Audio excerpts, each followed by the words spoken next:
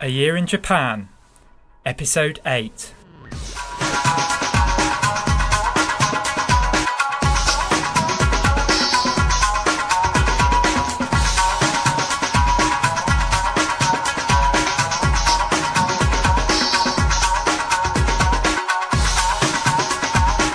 Hello there and welcome back to A Year in Japan, Episode 8.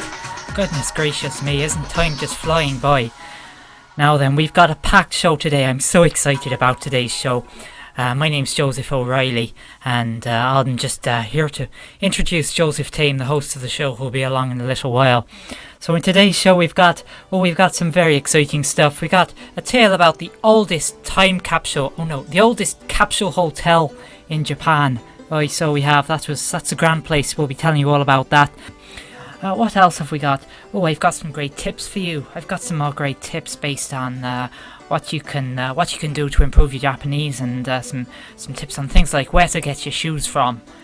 Because that's very important. And dictionaries. I've got a good tip about a dictionary. Right. Anyway, that's all coming later. And we got feedback. Oh, we got some lovely listeners' feedback this week. Oh yeah, I was so excited. I had quite a trouble keeping it all in, so I did. I was that excited. Anyway, and I was going to tell you all about the town of Uji. Uji is the tea capital of Japan, located between Osaka and Kyoto. But I don't think we'll have time this week, so I might have to tell you about that next time, because we've got so much to do. Anyway, without further ado, I'm going to hand over to Joseph Tame, your host, for episode 8 of A Year in Japan.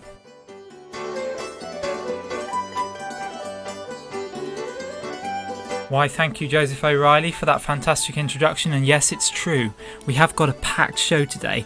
I was just making notes on everything I wanted to talk about. Oh, there's so much! I don't know if I'll fit it in, because I want to keep these episodes down to 30 minutes to fit into those 30-minute slots in your life that I know you have lots of, because that's what life's like. It's all about 30 minutes.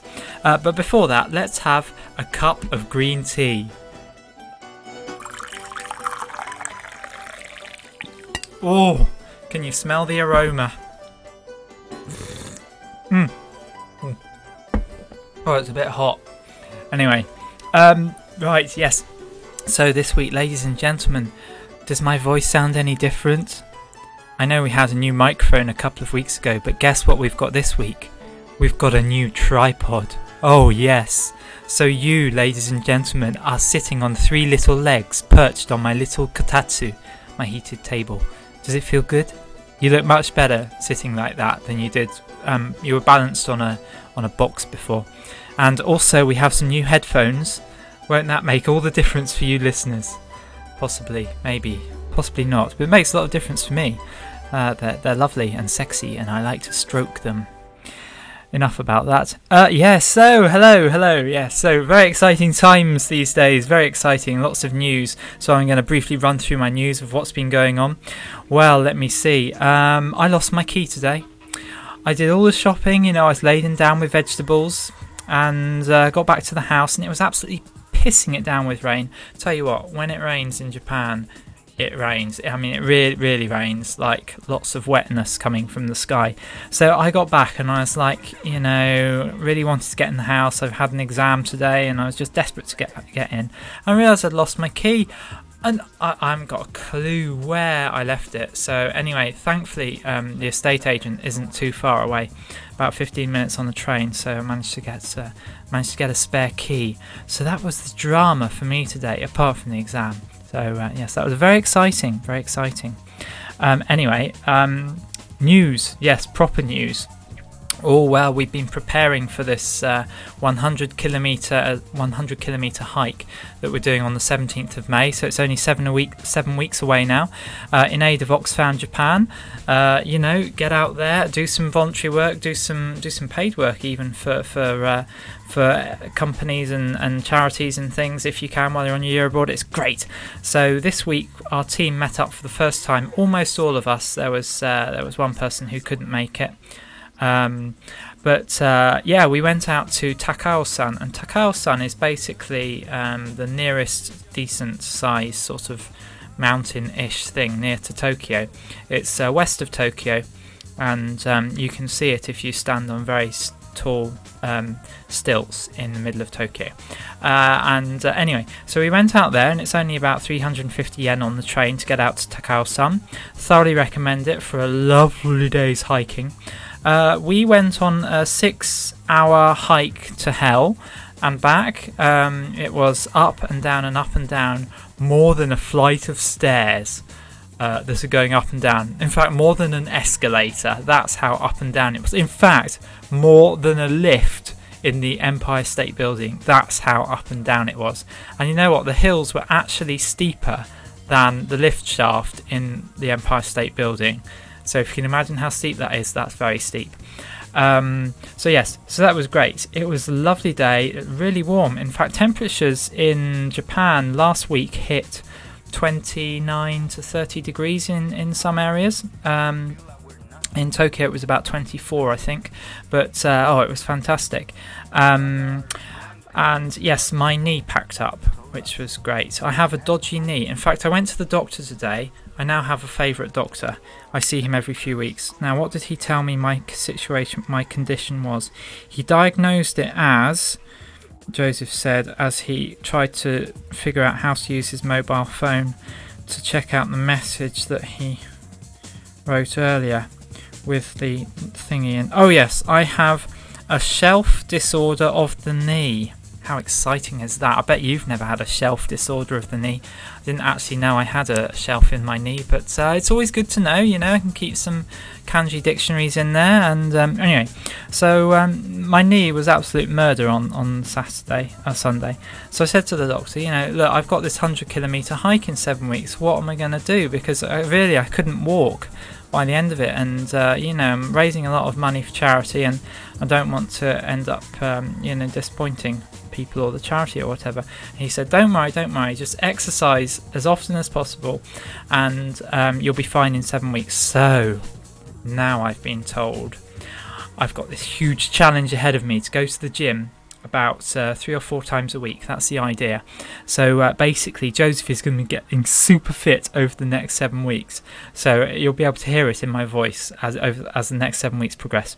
Anyway, so yes, sponsored hike, Trail Walker. Go to www.tamegoeswild.com/Trail Walker. Or there's a link to the site, Trail Walker, and send us your donations. Lots of money being raised for Oxfam Japan. We, as a team of 8, are going to raise £2,000. Thank you, everybody who's already donated. We've now raised £1,000. We're halfway there, so I'm absolutely delighted with the response. Thank you so much.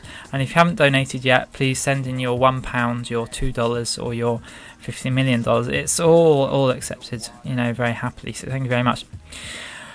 Yes. So next bit of news, it's the cherry blossom season. Now, I'm not going to be talking too much about this because you'll be hearing about cherry blossom stuff on other blogs and webcasts and video blogs and things. But Japan is famous for the cherry blossoms, and I tend to, in the past, I've always thought it's a bit overrated. I sort of think, we've got cherry blossoms in Sheffield in England. What's the big deal? But I forget just how staggering it is. If you can imagine, you've had a whole winter of greyness. Well, actually, Japanese winters are actually quite clear and blue and nice. But anyway, just imagine it's grey all winter because it makes the story sound better. And then suddenly there's this eruption of cherry blossoms all over the place, and wherever you look, there's cherry blossoms right, left and centre. It really is amazing, actually. It really does take your breath away, even if you're the most cold-hearted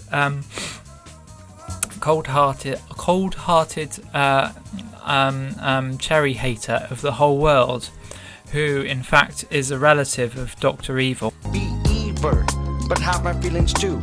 Change my life with Oprah and Maya Angelou. Even you would love the cherry blossoms.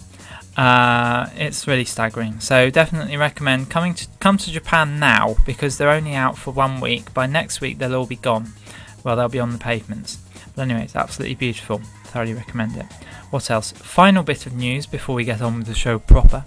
I had my placement test today. So what with the new semester, new school, university semester starting next week, today we had our placement test. basically at university there's 6 different levels of Japanese class that you can enter. Of course, this differs with every university in Japan. This is only general guidelines and things. This applies specifically to Rikkyo Daigaku in Ikebukuro. But, you know, maybe you could take it as a general rule for most universities, possibly in a big stereotypical sweeping statement type way. Placement test. Yes, the placement test was basically used virtually the same test paper that we had for the end of semester test last term. And that end of semester test paper was almost identical to the mock paper that we had just a few weeks before that. So I'm not quite sure what their thinking is. But it was... Of course, I shouldn't count my chickens before they hatch. Results aren't out for another 3 days. But it was pretty easy.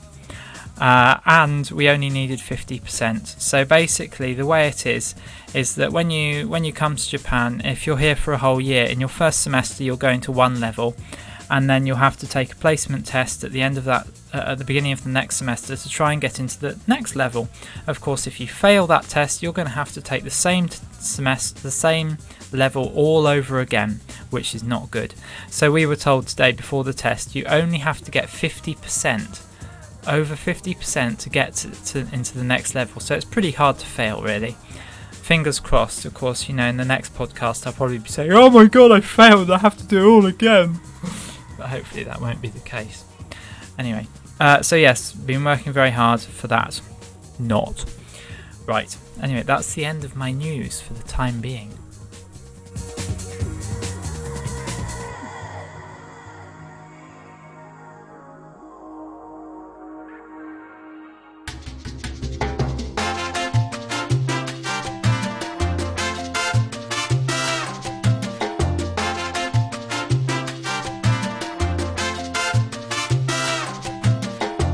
Oh yeah, Joseph's been staying in a capsule hotel. Oh yeah! Yeah, you can kind of probably figure out why I don't do karaoke very often. But, you know, I tend to believe I do have a good singing voice. It's just it only ever comes out when I've been drinking. Anyway, yes, so capsule hotels. Japan is famous for its capsule hotels. They may be found in other countries, but they started in Japan. And, you know, Japan, for a real capsule hotel experience, you really need to come to Japan. So I went to Osaka recently, and I needed somewhere to stay because, you know, all my friends, they... oh, what friends?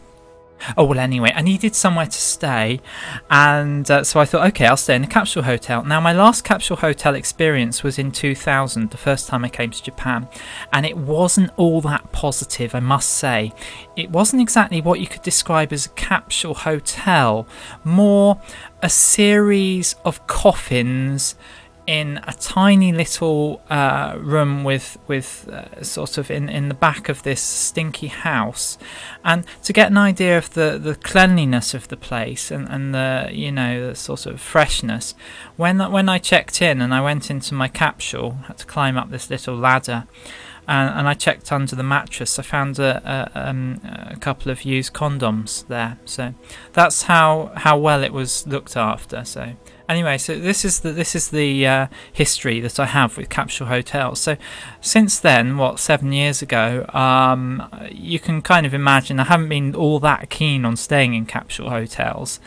Because I mean that place, not only was it dirty, but also, you know, you've got these little capsules which are basically the size of, what is it? I don't know. It's about 180 centimeters by 50 centimeters. So it's a slightly large coffin. And in that place, there were 2 people living in each one: the Gaijin foreigner bloke and the Japanese girlfriend. I'd just like to say I wasn't one of them. Yes, although I would have been if I'd had the choice. Ha! Boom. Yes. Anyway, what was I saying? I can't remember. Moving on. So anyway, I stayed in a capsule hotel. So I thought, right, I need someone to stay in Osaka. So I just went on the internet and I did a search for capsule hotels in Osaka using Google. and it brought back Japan's oldest capsule hotel. And I didn't even know this was in Osaka, but just so happened it was Japan's first capsule hotel, built in 1977, the year before I was born. And it was very cheap considering its location. It was within 5 minutes walk of Osaka Station, and it was 2,700 yen, which is about 12-13 pounds ish for one night.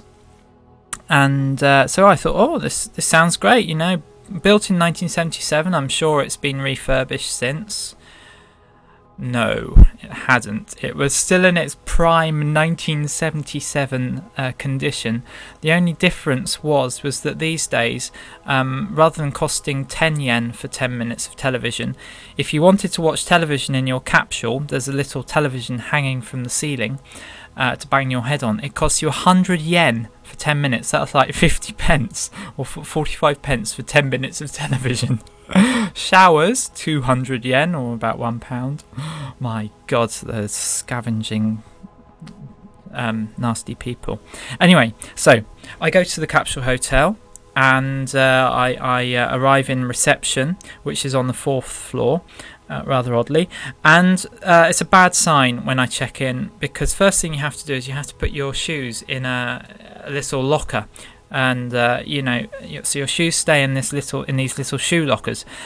And I discovered I could only get one shoe in the locker because my shoes were too big. So I had to use 2 lockers. And I thought, you know, capsule hotel, shoes have to go in separate lockers. This is not a good sign. But anyway, carried on checking in.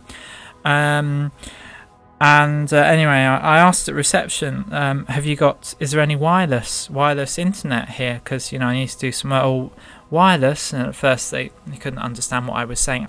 I'm speaking Japanese, god damn it! Sorry about that. And they said, no, sorry, no wireless. No, we don't have that technology here. This is a capsule hotel, for God's sake, built in 1977. As if I need reminding. Anyway, so I checked in and had a look at my capsule, and actually it wasn't that bad. It was clean, you know. I checked under the mattress, everything okay there, thankfully. Had a built-in radio and the television, as I mentioned before. Little air vent, which I'll talk about a little bit later, because that was very useful. What else did it have in it? That's about it, actually.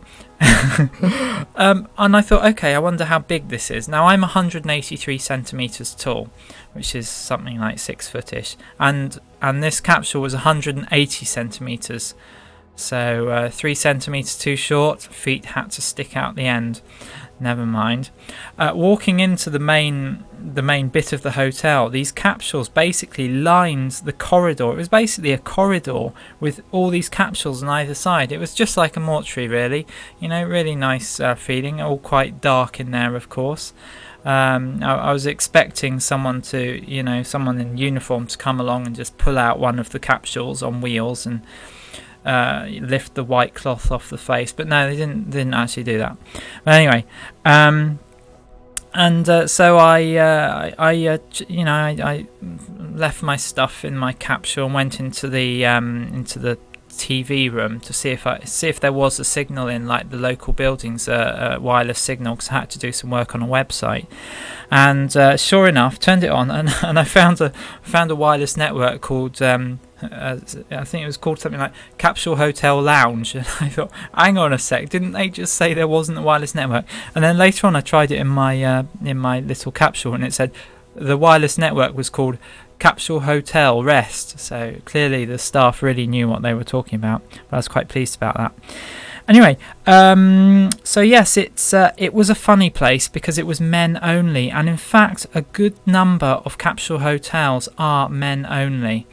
The reason for this, of course, is so there's no hanky-panky, because you can't lock your capsule door, you just have a curtain.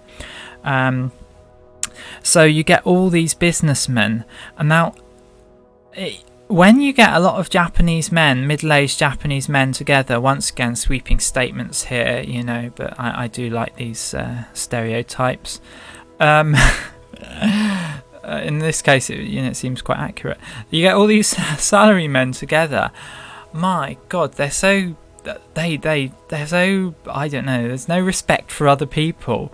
You get all this deference when they're out on the streets with their superiors, and it takes them half an hour to say goodbye because they're bowing to each other non-stop, and then they have to walk backwards away from each other so they can be the last one to bow and things. And consequently, there's quite a lot of injuries to the backside in Japan caused by walking into sharp sticks and things like that. But anyway, in the Capsule Hotel, these Japanese salarymen were pretty sort of rude in a way. They were very sort of slovenly, and they're smoking. My God, they all smoke non-stop. Like in the place where you're supposed to be able to eat, they're constantly smoking, and the air conditioning unit is actually inside the building. It's in the corridor in a little cupboard. So what I found was that when I turned the air vent on in my capsule, it actually blew tobacco smoke into the capsule itself. So great air conditioning there. This was the main downer actually of the Capsule Hotel experience, was the cigarette smoke. So if you do check into a Capsule Hotel in Japan, expect to get lung cancer. Yes. Anyway, so yes, they're all quite, these men wearing their yukata, the lightweight kimono, and of course they don't have any underwear on, and they don't tend to do their yukatas up, so there's a lot of willies hanging out all over the place and all these legs sticking out. And then I found as the evening went on, they'd get very, very drunk watching TV and start shouting a lot and picking away with toothpicks, and then someone was sick in the sink in the bathroom, and that wasn't cleared up. And oh yes, it was it really wasn't my idea of a nice place to stay, but it was cheap and it was quite a good experience. I think to top it all off, the next morning I was woken up by the man in the capsule next door masturbating. So that was a nice little finishing touch to my stay in a Capsule Hotel. So anyway, if you do come to Japan, I do recommend you stay in the Capsule Hotel, but limit it to one night. That's all you need. It is quite a good experience. Well, it's quite an interesting experience, and it's interesting that these places are quite popular with homeless people, for example, because they're the cheapest places you can stay overnight. Not that I've got anything against homeless people as such, but the sort of environment tends to reflect the clientele in a way, and so it is quite sort of dirty and sort of all these men around a bit sort of sleazy and things. So, but yes, cheapest place to stay if you need somewhere to stay in Japan. Check into a Capsule Hotel.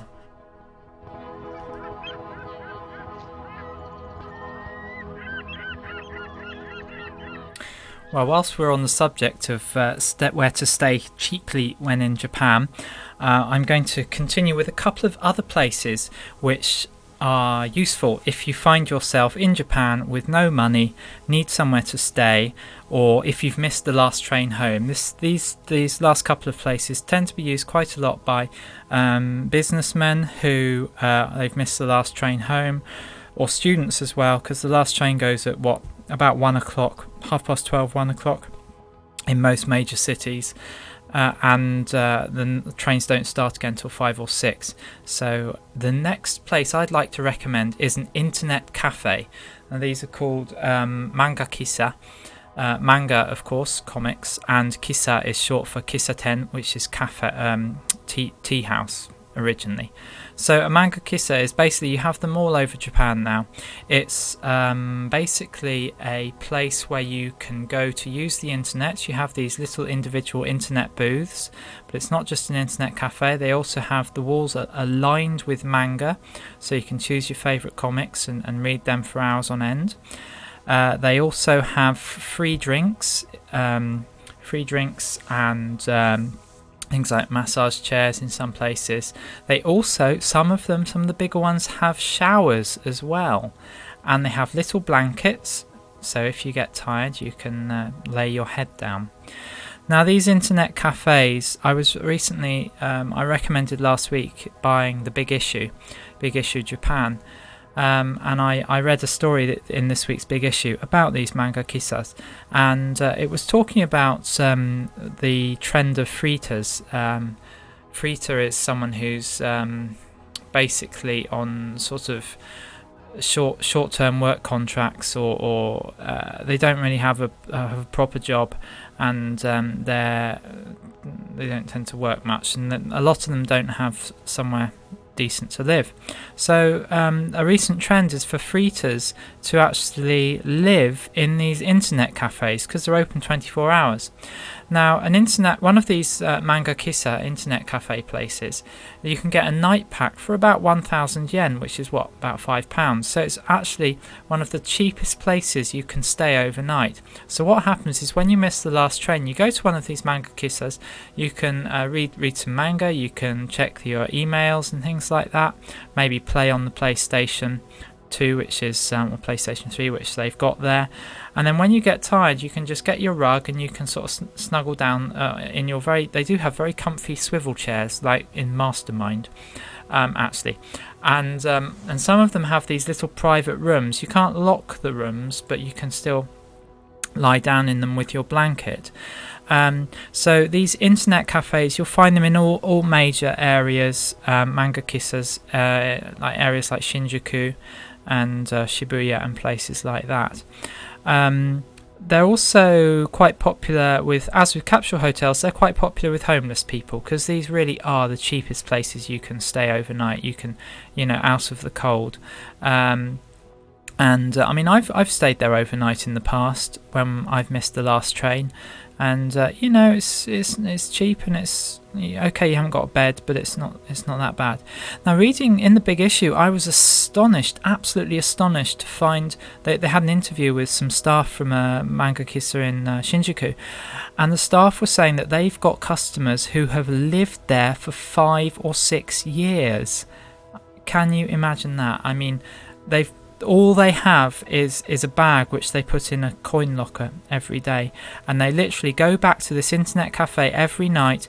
They buy their meals from the convenience store next door, so a pot noodle, and of course in convenience stores they have boiling water on tap for you to use. So you buy your pot noodle, which is 150, 200 yen, £1, and eat that, and go back to the manga kissa and sleep there. And they've got showers, of course, as I said before. So it's quite staggering that some people do actually live in these manga kissas for years on end. And homeless people as well, if they've got enough money, that they can of course use them as well. So that's another option if you miss the last train home, and definitely if you're coming to Japan, you should definitely go to one of these places anyway, because it's quite interesting to see the kind of folks that are there.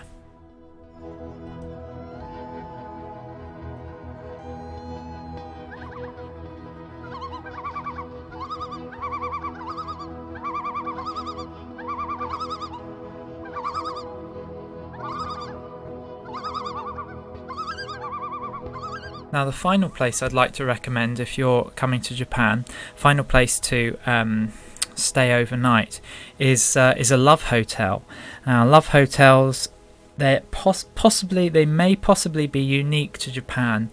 Do tell me if I'm wrong. I may be completely wrong, but I certainly haven't seen any in Sheffield.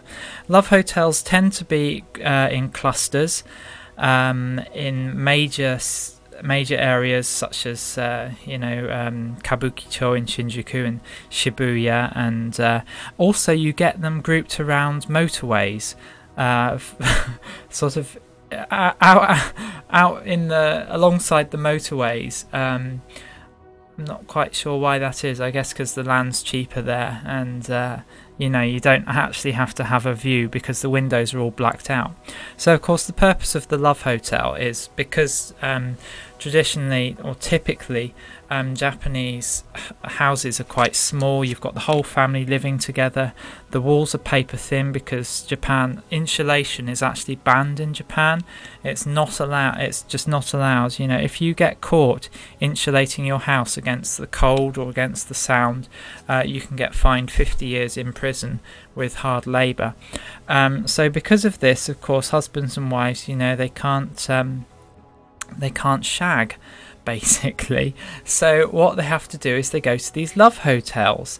Now they come in all sorts of shapes and sizes. Normally they're quite bizarre buildings with some crazy architecture. A lot of them are themed, so you might get like an Italian style one, and all the rooms are sort of Italian in a way, and you can always tell it's a love hotel because they have these huge neon signs on top of them, and generally have really stupid names as well. You can also tell it's a love hotel because the entrance is concealed. Because of course it's a highly embarrassing thing if there's a couple walking to a love hotel, you know exactly what they're up to. So you'll have a sort of concealed entrance, and there'll be a sign on the outside, just outside the door, saying rest and stay. And rest is basically where you pay by the hour, or you pay up to 3 hours, or for a quickie. And then stay is, of course, stay overnight. Prices vary depending on the actual hotel itself. For the cheapest ones, you can bank on maybe paying 2,000 yen an hour, 6,000 for the night. The expensive ones, we're talking maybe from 4,000 or 5,000 yen an hour to I don't know, about 15,000 for the night. That's the really top notch. And you do tend to get what you pay for, so it's always best to pay as much as you can afford, in my opinion. So it might not be the cheapest place to stay, but it's certainly one of the most fun. Tends to be more fun if you don't go by yourself. By the way, checking in is incredibly easy and kind of anonymous in these places. Basically, you walk in and you'll see on the wall, in most places you'll see a wall with lots of photographs of the different rooms and a little button by each photograph, and the rooms that are available are lit up. And basically you have a look at the photos, you choose your room, you press the button and you get a ticket. You then go to the reception desk.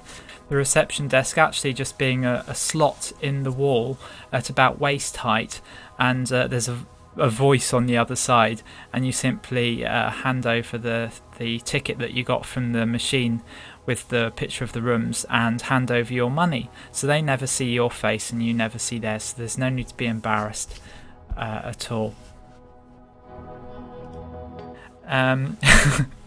All of this, by the way, it's not my own experience, of course, it's what I've been told by my friends, by Mr. and Mrs. Nakamura.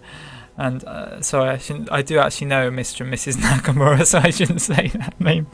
Mr. and Mrs. Tamagotchi. They told me everything, all this. I know nothing. The cheaper ones are pretty grim, actually. They tend to have been built in the 70s, and I don't know, they're just not very nice. The nice ones, though, are absolutely fantastic. You do have to pay quite a bit, but the nice hotels, they're some of the best hotels in the world. I mean, really fantastic, amazing bathrooms with the television set into the wall, incredible jacuzzi complete with disco lights underwater and all this. And then in the main room you have not only you've got cable television, with some rather interesting channels on and some not so interesting channels. Apparently. Then also you've got like your PlayStation, you've got your karaoke box, you've got this amazing control panel at the end of the bed which controls all the lighting, and you've got all these different lighting settings for the room. And then you've got the mini bar. Now the mini bar, the fridge, is not your average mini bar. Sure, you've got the drinks there, but you've also got some rather interesting some other things in the fridge which tend to be battery operated and are very expensive. And you have to be very careful, because of course if you take any of them out it will automatically charge you, because a lot of these places now they automatically charge your credit card, and you actually can't get out of the room except by the fire escape without putting your credit card in the clever machine on the door, according to Mr. and Mrs. Tamagotchi. What else? You've got tea maker, coffee maker, and all that. Anyway, basically, I thoroughly recommend staying in a love hotel at some point in Japan. If you're not going to do it very often, go to a nice one. Mr. and Mrs. Tamagotchi recommends the Hotel Lister in Kabukicho in Tokyo, in Shinjuku. Don't you, Mr. and Mrs. Tamagotchi? Hi, saw this. Hi, saw this. Hi, saw this. There we go. Okay, so there we go. Capsule hotels, internet cafes, Mangaki says, and love hotels. 3 places that you can stay if you've missed the last train, and or if you just want to stay somewhere a bit different in Japan.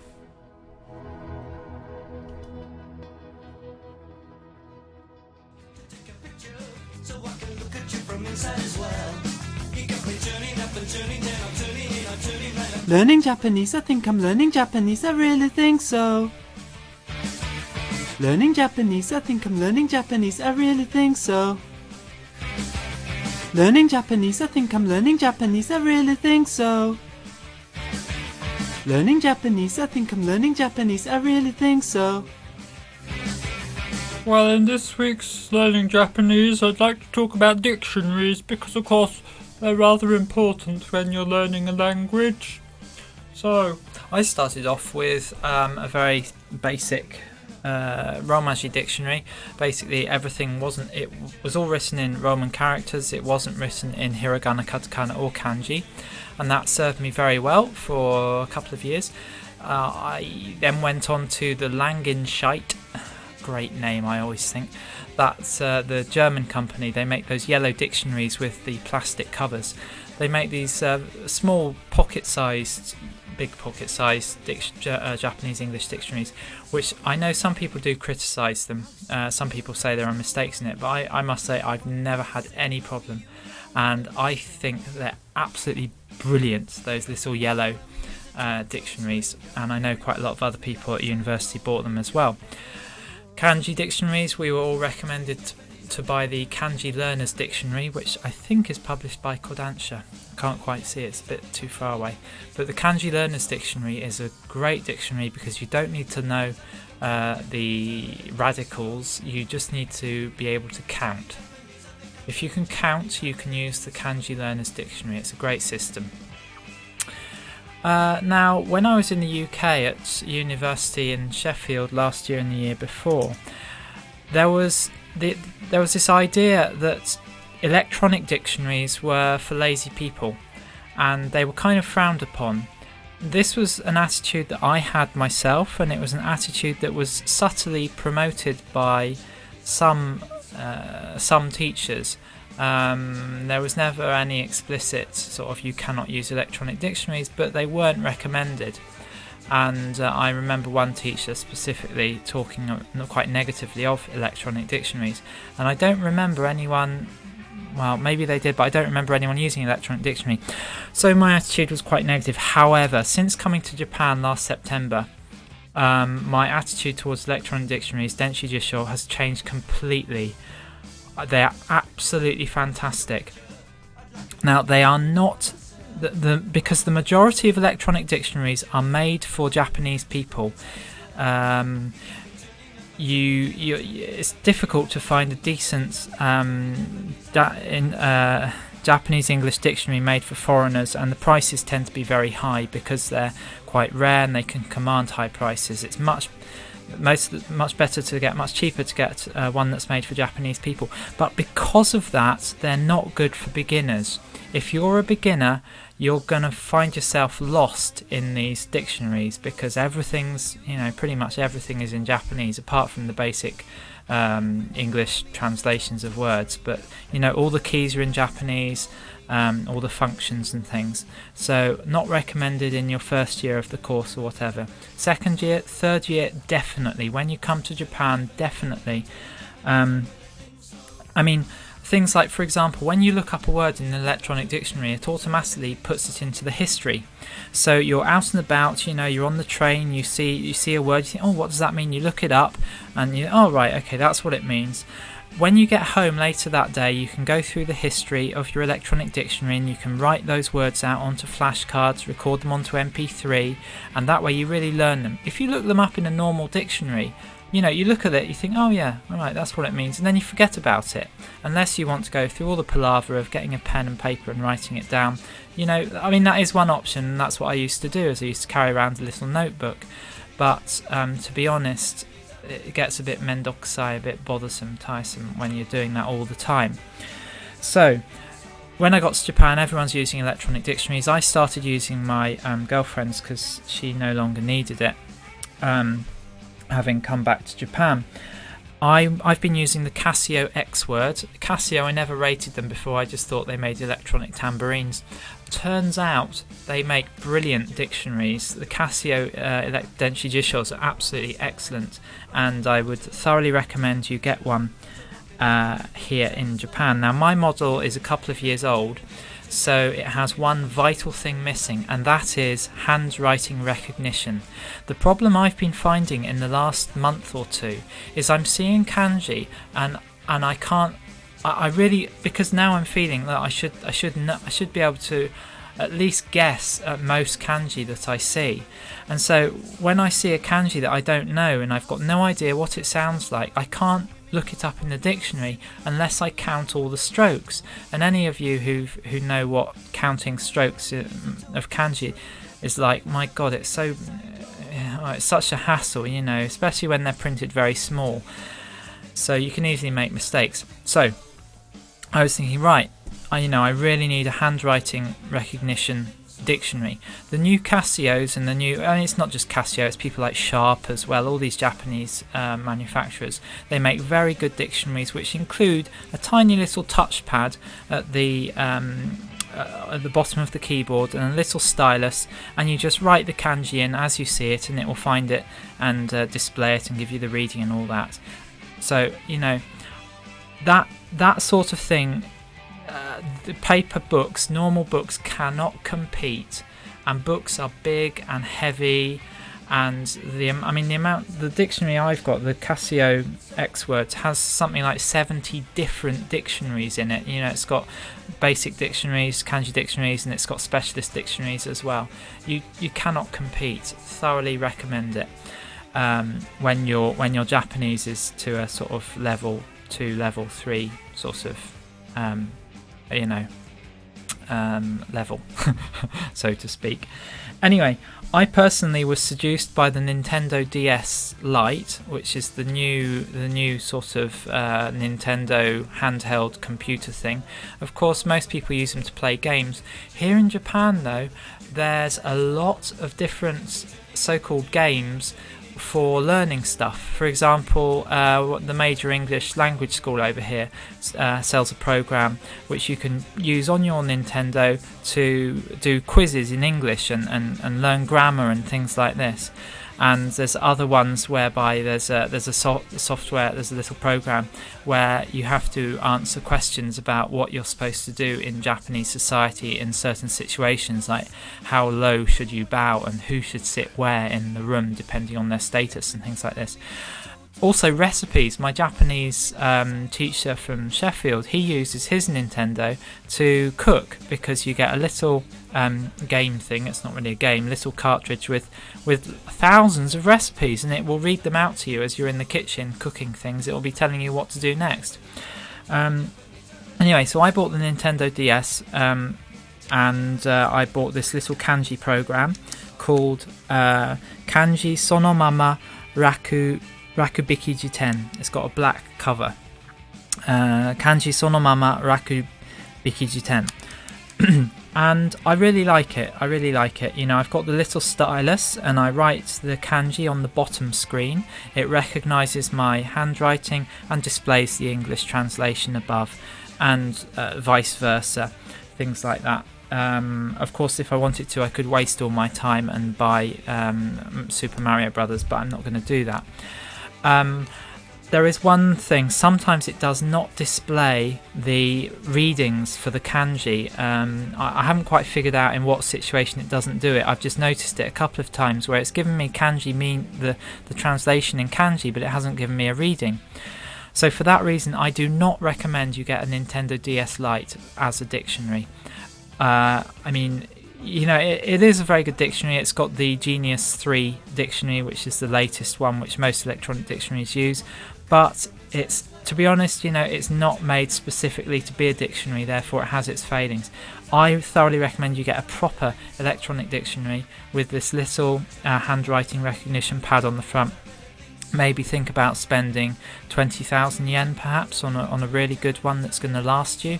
I recommend you get one in Japan. When you get here, you can get 10% off if you buy it at Yodobashi or Bit Camera, because with you should always get a point card for Yodobashi and Bit Camera. Unlike point cards in the UK, Bit Camera and Yodobashi Camera point cards are actually worth quite a lot, and you know, 10% a shot, you can get quite a lot of free electronics or whatever. So don't buy the Nintendo DS. If you've already got a Nintendo DS, you know, you might as well buy the little kanji program for it. It's only 4,000 yen. I don't think you can get it outside of Japan. I may be wrong, but I'm pretty sure you can't. Only problem with it is, of course, it is designed for Japanese people, like the regular electronic dictionary. So it's important that your Japanese is up to a decent standard. If you're a beginner, you know, you're probably going to get lost, so stick with the normal paper bound books for the first year or so. So that's my recommendation regarding dictionaries. Learning Japanese, I think I'm learning Japanese, I really think so.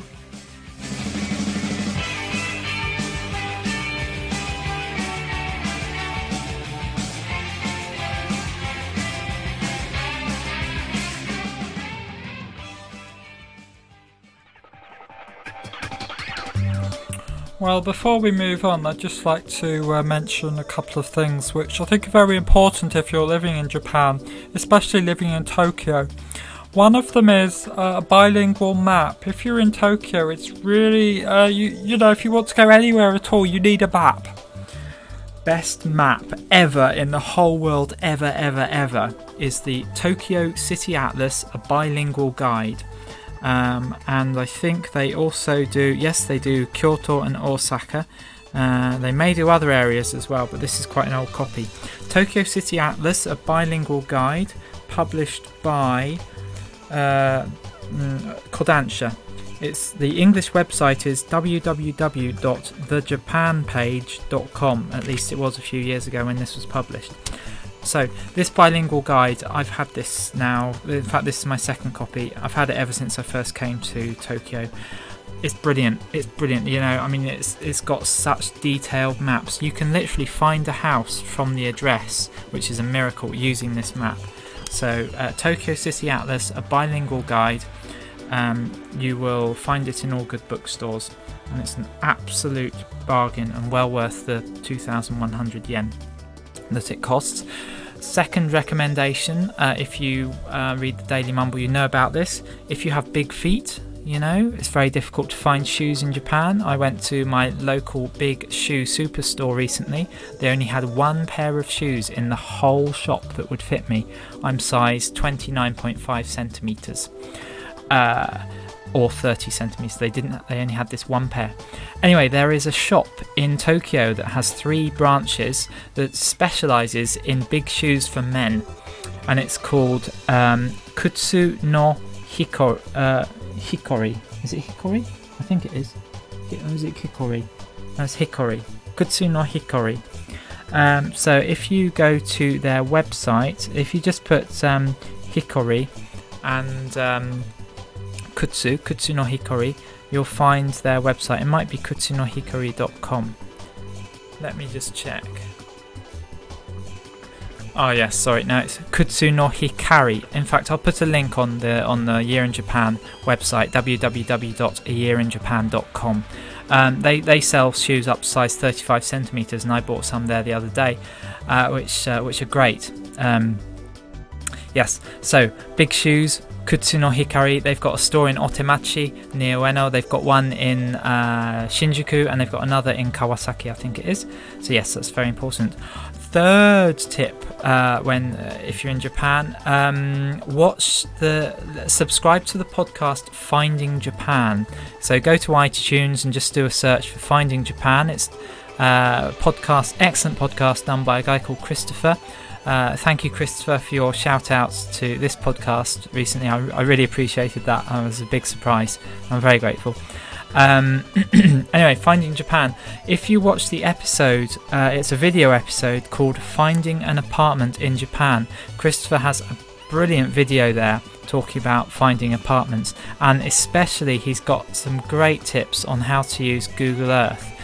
I didn't realise this, but you can get these sort of overlays for Google Earth, and there's a couple related to Japan which are extremely useful and help you with the transport and things. So do a search for Finding Japan on iTunes, and subscribe to his podcast and check out all the episodes, but one that was particularly useful for me was Finding an Apartment in Japan, so that was great.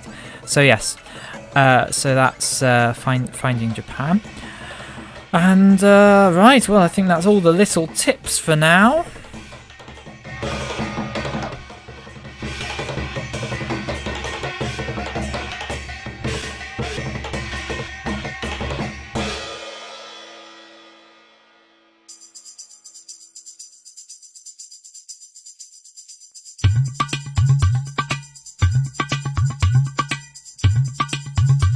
I think we're gonna have a bit of feedback now. Oh yeah, feedback now. Oh, feedback now. I think we're gonna have a bit of feedback now. Oh yeah, yeah, yeah, yeah, yeah. Ooh. Yeah, man. Oh, that felt good. That was real good. Yeah, my God, feedback. Oh wow, it's been so positive. Oh, thank you so much. Thank you so much. I almost cried. When I got this first one. This first bit of feedback. And yes, let's listen to it. It's great. Hi Joseph, I just finished listening to podcast 7 there, and seeing as it's the first day of the Easter holidays and I've got a bit of time, just send you a little feedback MP3 here. Just more positive feedback, I'm afraid. I've just really enjoyed the podcast. The learning Japanese sections are going to be really useful. Going to start recording vocab and everything. There's some really good websites you give in there. Thanks very much. And the news sections, always very entertaining. You pick your stories very well, and they probably don't keep us up to date with Japanese events as it should. And also, it's just a really nice, calming thing to listen to. Like, I really like the holiday episode with Twinkle. Just how it's nice to listen to how wonderful everything is and how much you're enjoying it, and it's very positive and it's a good feeling. So thanks for that.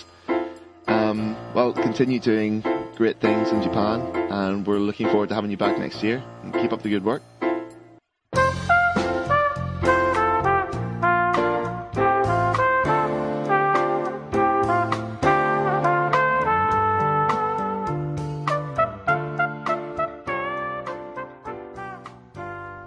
Ryan, thank you so much. I was so happy to receive that. That was great. And yes, that's my first bit of MP3 feedback emailed to me at joseph@ayearinjapan.com. So, you know, other people, other listeners, if you are out there, which according to the statistics you are, unless it's Ryan downloading it hundreds of times, do send me feedback, joseph@ayearinjapan.com. Videos, emails, MP3s, big wads of cash, food, chocolate, and chopsticks. You can send it all to me via the website. Check out www.ayearinjapan.com for contact details. Anyway, we're now going to move on to another bit of feedback received from Sheffield University, my home university. So this is someone who's in the year below Ryan, who we just heard from, who's a good friend of mine from uni. And yes, so let's hear from Jake. Oh, and this email from Jake is read today by Lucy. Hi Joseph, the name's Jake and I'm a first-year student of Japanese at Sheffield You probably won't remember me as we met briefly nearly a year ago in an undergrad induction day that you helped present. You gave me your web address back then, so I went and had a look at your site. Just wanna firstly say well done for setting up such a great site and podcast. Recently, the tips on learning Japanese have been really helpful. Just wanted to say thanks as you helped me with making the decision of choosing Sheffield, where I'm very happy at now. Really enjoying the podcast at the mo, as I'm wondering every day what it's going to be like in the third year. Is it really harder than Sheffield? I thought Japanese universities were supposed to be much easier. Anyway, gotta go as I have to finish off my green homework from Nagai Sensei. Looking forward to the next episode of Here in Japan. Keep up the excellent work. Jake. Well, thanks very much, Jake, for your compliments. I'm glad you're enjoying the show. And yeah, thanks for your feedback. So you asked, is this year harder than, is your year abroad harder than being back in the UK? Or, well, in my experience, I would say it is a lot more challenging, actually.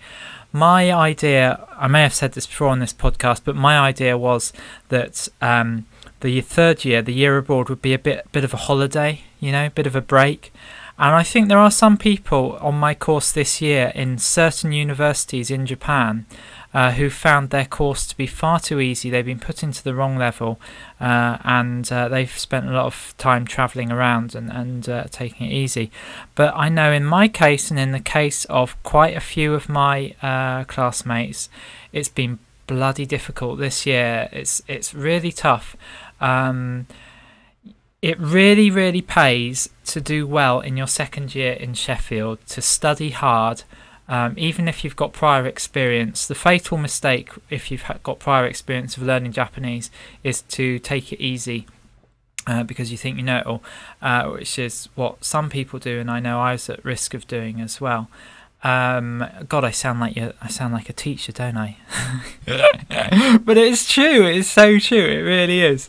Basically, when you get to your year abroad, when you take the placement test, if you get put in a level that is, if you don't do too well in your placement test, you end up in a level that's too low for you, and you essentially almost waste an entire year because you end up going over stuff you've already learnt once, or you're supposed to learn back in the UK, and you get back to the UK in your fourth year.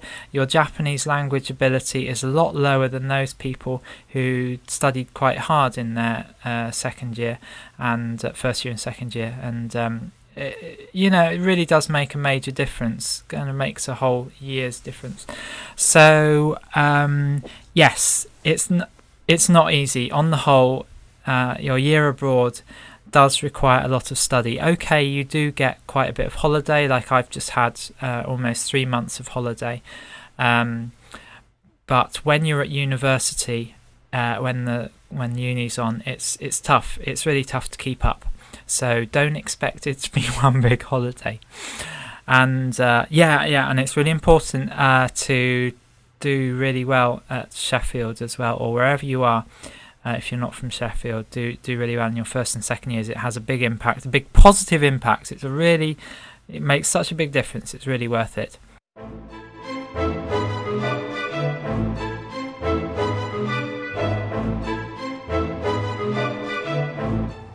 My apologies for slipping into teacher mode there. Yes, I know. The only reason I did that was because it's sort of a mistake that I was sort of making, and I sort of regret it, and I wouldn't want anyone else to do the same thing as me. So yes, please forgive my pompousness for being so pompous. I do hope you forgive my pompousness. Anyway, that's the end of listeners' feedback.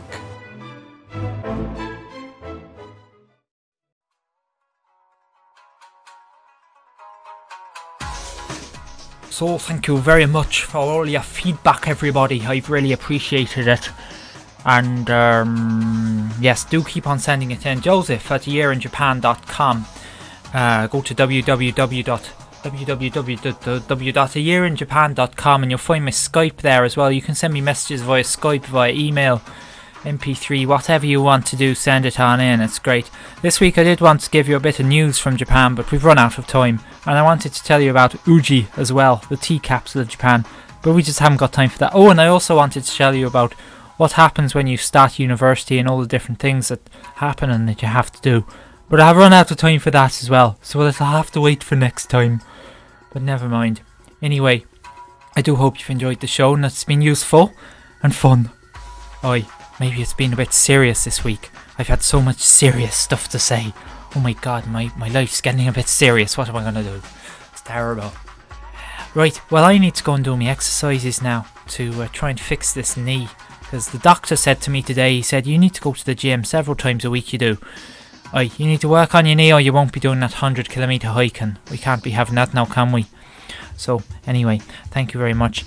If you'd like more information on Joseph Tame and what he's doing in Japan, please visit www.tamegoeswild.com. That's tame, opposite to wild, tamegoeswild.com. His blog is called The Daily Mumble and is updated on a regular basis with absolute trash. He also has a large collection of photos, over 10,000, most of which are also very boring. However, there are a couple of gems which you might like to steal and use in your commercial publications, like that person in Switzerland did. I will kill you! Yes. Anyway, hello, I'll be quiet now. I think it's getting late and I haven't eaten all day, so I think I'm going to munch on some raw tofu and boil some fish. Okay folks, well, I'll see you next time. Thank you very much for listening. Send in your feedback. Lots of love and a big kiss.